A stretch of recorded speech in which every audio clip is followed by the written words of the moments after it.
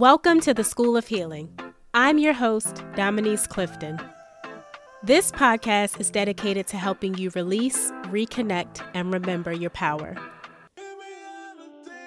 We focus on healing the mind, body, and emotions so that you can embrace rest, relieve stress, and understand how to build habits that put you on a path to living a thriving life.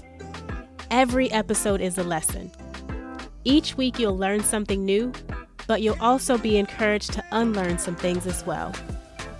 Some lessons will come through conversations with healers and therapists so that you can start or expand your healing journey. Others will be personal stories of triumph over trauma, so you know there's light at the end of the tunnel. If you are feeling called to go deeper in your healing journey, but you're unsure of where to begin, start here. I got you.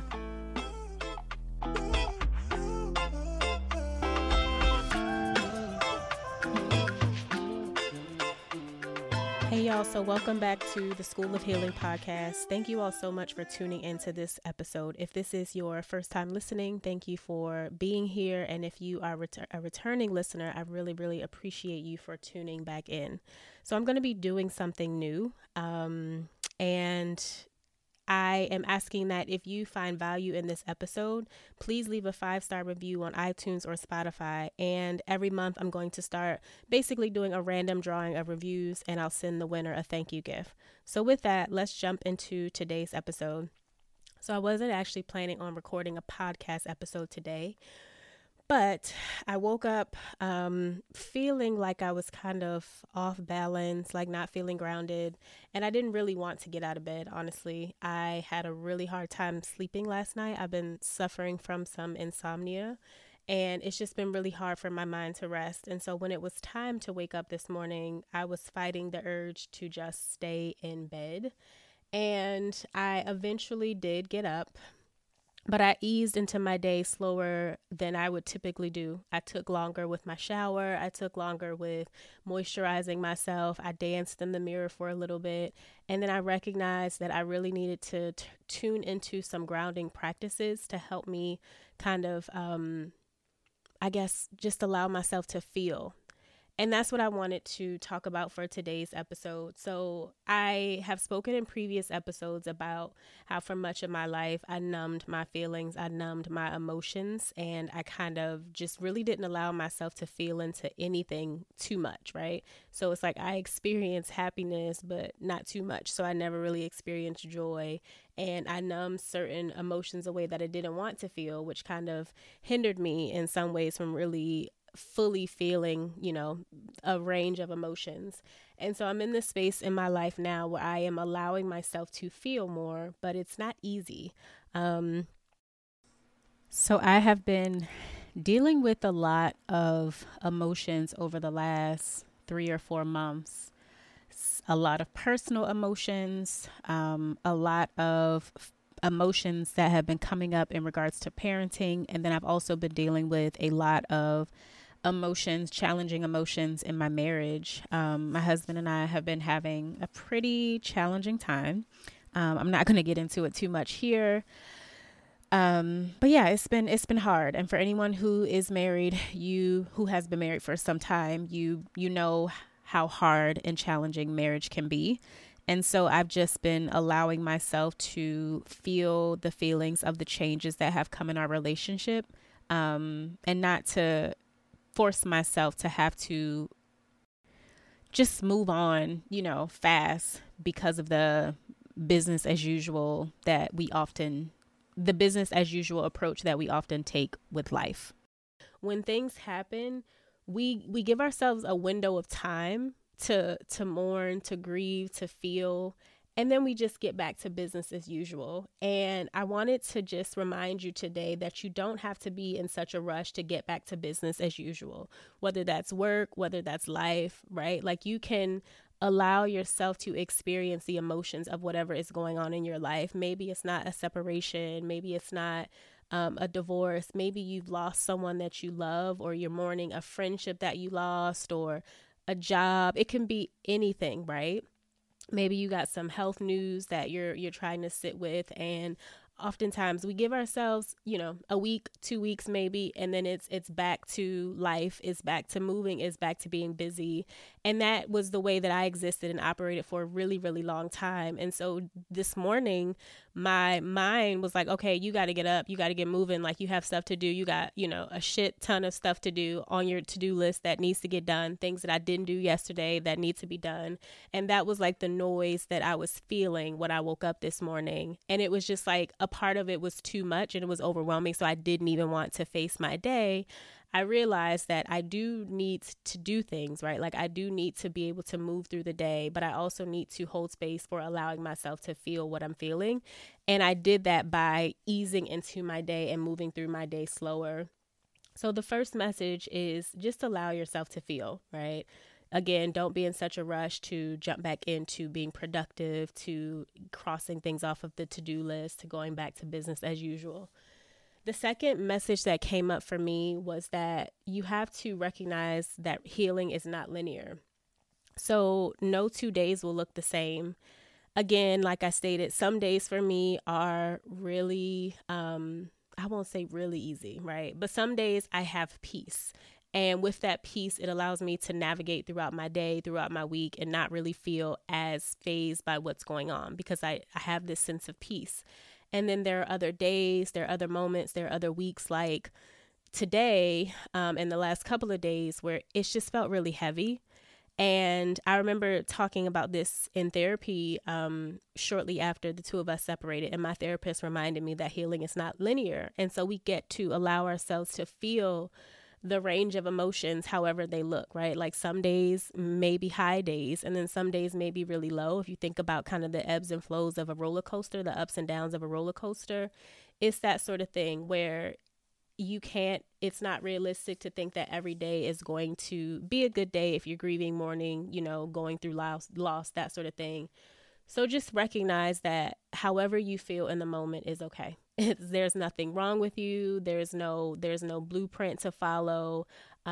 Just be okay with where you are. The next message that came up for me today, and I didn't say, so I'm recording this episode after doing breath work and after really needing to ground into my day. Again, I said that I took a longer shower and, I just kind of moved through the day slow, but I really felt like I needed something to help me settle into the day and just feel through my emotions and sit with what I was feeling. And breath work does that for me. So all of these things that I'm running through came up for me during my breathwork session today. The next message was is a really hard one for me. And the message was, it's safe to let go. So you have to surrender. And for me, that means stop trying to hang on and control the situation and, keep a pulse on my husband. And it's just like, at this point, I need to be okay with just letting go and letting things unfold however they're supposed to unfold. And so things need to fall apart so that they can come back together again with more ease and more alignment. I'm going to say that one more time. Sometimes things need to fall apart so that they can come back together with more ease and more alignment. And for me, hearing that today during my breathwork practice, it gave me a little bit of peace because I do feel like things have fallen apart and are still falling apart in some ways. But it also means that however this puzzle brings itself back together, in the end, I will be a more whole version of myself, and there will be more ease and there will be more alignment. And so just, again, being okay with letting go. Like, sometimes we try to hold on so tight. And this has been my story for much of my life, my relationship, my everything, like you name it. I've been trying to control everything. And so being in a space where I have to let go and kind of loosen the grip and just really trust, it's a very hard and new state for me, but you also have to get to a space where you really just kind of have to be willing to flow with the universe. Even though you don't know what the outcome is going to look like, you have to really just trust that things are going to unfold and work out on your behalf.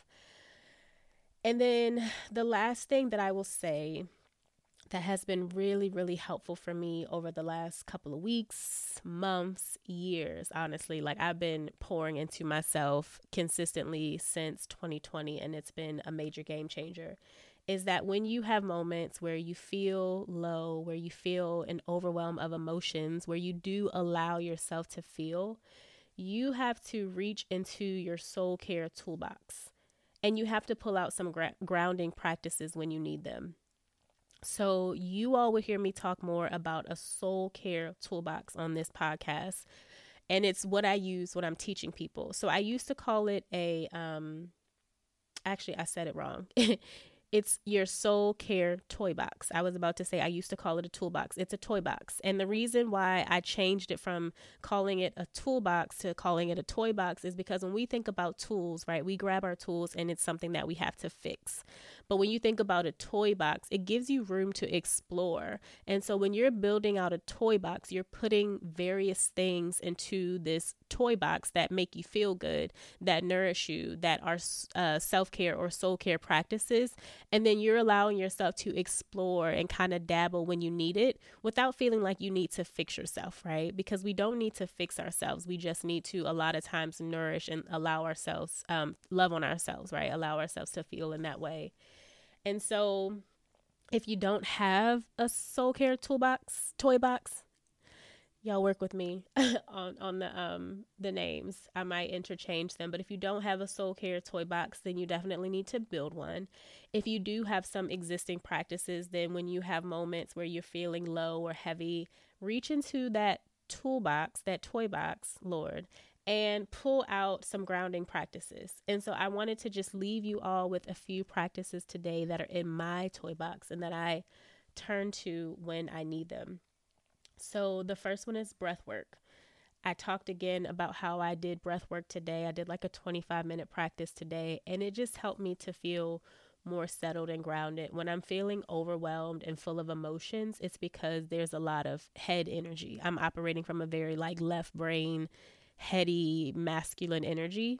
And when I feel that way, one of the ways that I ground myself is just by doing breath work, because it brings the energy down into my body and out of my head and allows me to connect with my heart, which is a really beautiful thing. So then I can quiet the noise in my mind and really hear the messages that my heart has for me.